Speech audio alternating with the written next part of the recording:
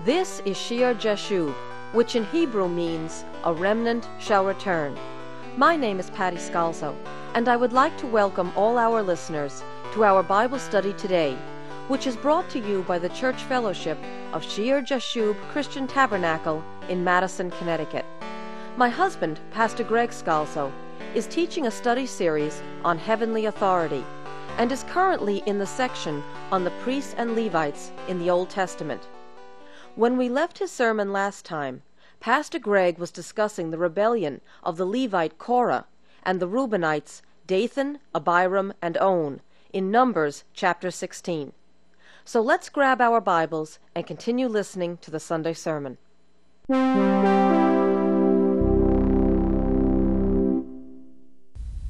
What are they really doing here? They're not questioning Moses and Aaron. They're questioning God.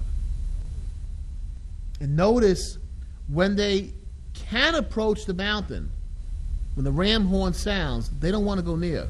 And such men really don't want to have a true relationship, a life-changing relationship with God.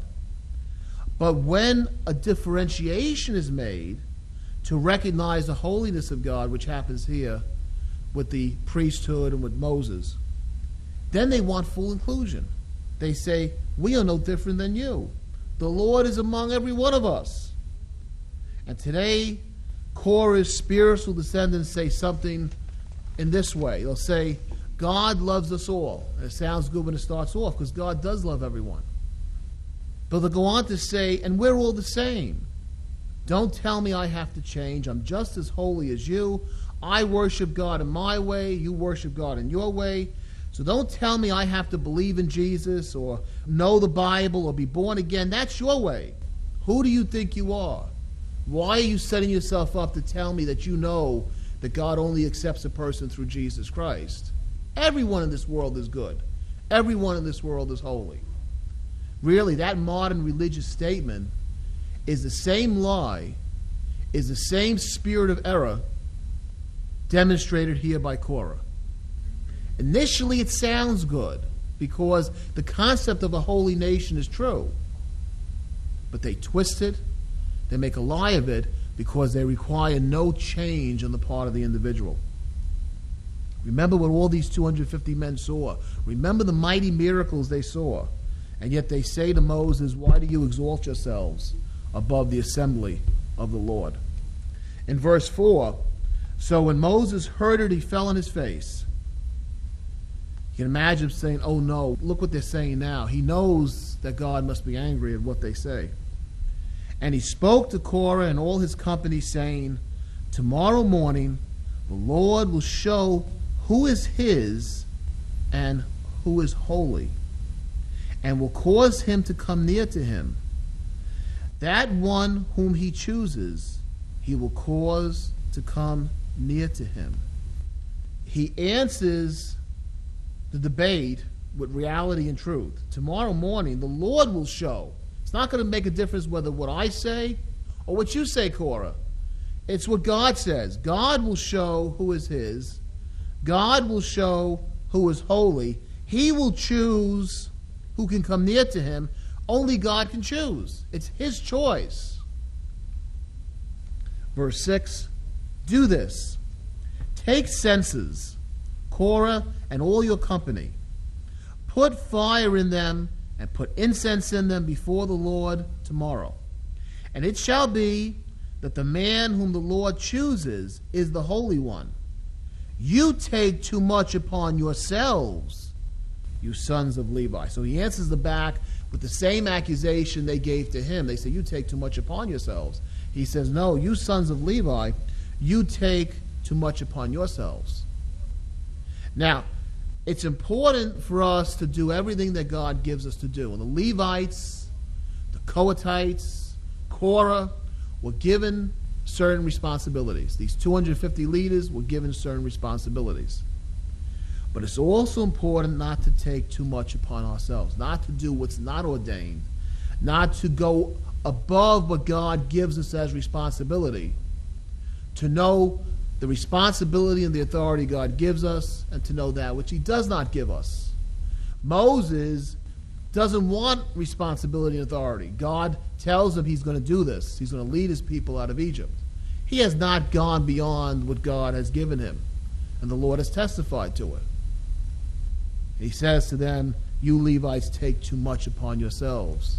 It's wrong to take too little upon ourselves. It's wrong to take too much upon ourselves. In verse 8, then Moses said to Korah, hear now, you sons of Levi, is it a small thing to you? Do you consider it a small thing? Do you consider it inconsequential?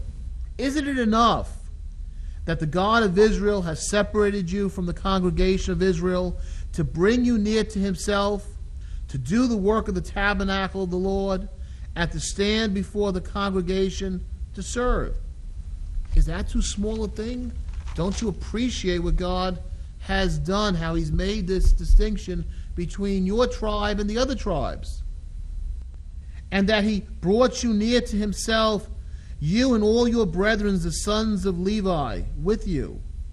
Are you seeking the priesthood also? That's what they wanted. They wanted the priesthood. This has nothing to do with serving God. What's it about?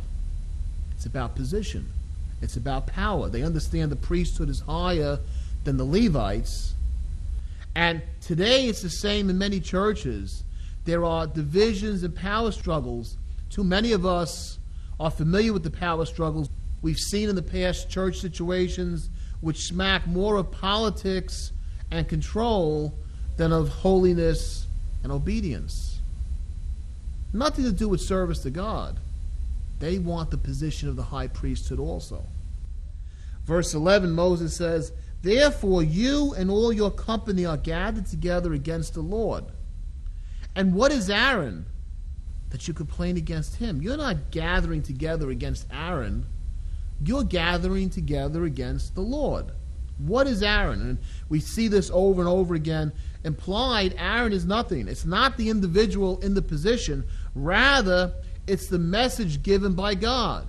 God has given this message. God has ordained this office for this old covenant. Aaron is just a man. Aaron is a sinner just like you. Who is Aaron?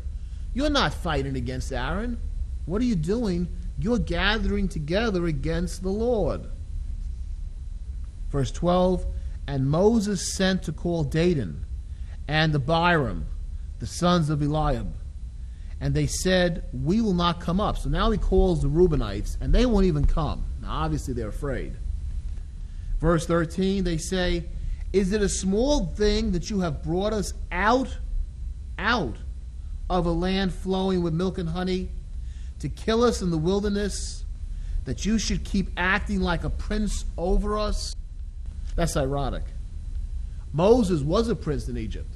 He gave up being a prince for the sake of Israel, to be obedient to the Lord's command. He identified himself with the Hebrews rather than the Egyptians. And they're claiming now that he's playing the prince over them. You brought us out of a land flowing with milk and honey. Now, the promise is that they're going to go into a land flowing with milk and honey, the promised land. But they're in the wilderness at this point. And they're headed towards the direction of going into that promised land. Where do these Reubenites want to go? They want to go back to Egypt. They see Egypt as the promised land. And you notice a lot of the error of modern religion in here. You know, everyone is holy. The old state is where we want to go to. We don't want the promised land. We don't want the kingdom of heaven. We want to go back in the old way, and we want to say we're just as holy as everyone else. Not only is there a power struggle here, but these Reubenites are discontent, they're grumblers, and they don't like the direction that Moses is leading them. Notice they admit that Moses brought them out of Egypt. They admit he was the one that did it, that God worked through him. But they see Egypt as a good thing. They see the old way. Remember the old way. The old way was where they were what? They were slaves. Even as the people in modern religion forget that the old way was slaves to Satan, was slaves to sin. And only by coming out of the kingdom of the world and heading towards the kingdom of God can we have salvation. Can we truly be a holy nation? They forget they were slaves. They forget that their children were being killed in Egypt. That Pharaoh was destroying their children, even as Satan will destroy our children if we stay in the kingdom of the world. Moses is leading them in a new direction. All they see is the wilderness around them. All they see is that right now they don't have what was promised to them. They don't have the land of milk and honey, and so the old way looks very good to them. Egypt looks very good to them. And they disagree with the direction that Moses is leading them. Really, they disagree with the direction that God is leading them. They don't want to go there. They have no faith in what God can do to kill us in the wilderness. They believe they're going to die in the wilderness, and they will die in the wilderness. That you should keep acting like a prince over us. So not only is there politics involved and power involved, but they don't like the direction of God-anointed leadership. When God gives authority, it's to lead people in the right direction. Corrupt earthly authority will rebel against it because such people want all to go back the other way. And that's why you have in modern religion such a hatred for those who really believe the Bible is true, that say we can only go to heaven through Jesus Christ, who acknowledge the born-again experience. Those who are in leadership in the modern churches will hate, they will despise the direction that the evangelical, the born-again, are going. And you can sense it in their voices when they speak about born-again churches. Verse 14, moreover, you have not brought us into a land flowing with milk and honey, nor given us inheritance of fields and vineyards. You haven't given us anything you promised yet. Will you put out the eyes of these men? We will not come up. We're not going to come to you because you're going to hurt us. So they're accusing Moses of hard-hearted leadership, of cruel leadership, and it's too much. In verse 15, then Moses was very angry and said to the Lord, do not respect their offering. I have not taken one donkey from them, nor have I hurt one of them. I have not done any harm to any of them. And yet they're accusing him of cruel leadership. He's going to hurt them. He's going to have their eyes put out. And Moses said to Korah, tomorrow, this is verse 16, tomorrow you and all your company be present before the Lord, you and they, as well as Aaron. Let each take his censer and put incense in it, and each of you bring his censer before the Lord, 250 censers, both you and Aaron, each with his censer.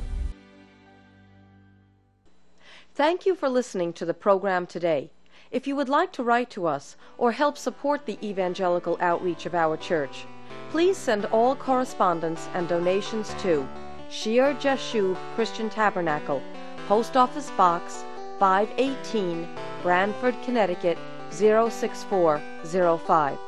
Shir Jashub Christian Tabernacle meets every Sunday morning at 10 a.m. in the upper room of the Memorial Hall on Meeting House Lane in Madison, Connecticut. Take I-95 to exit 61. Go south to Route 1. Turn right, and at the next light, turn right again. We are in the yellow brick and white building. Please join us next time for Shir Jashub.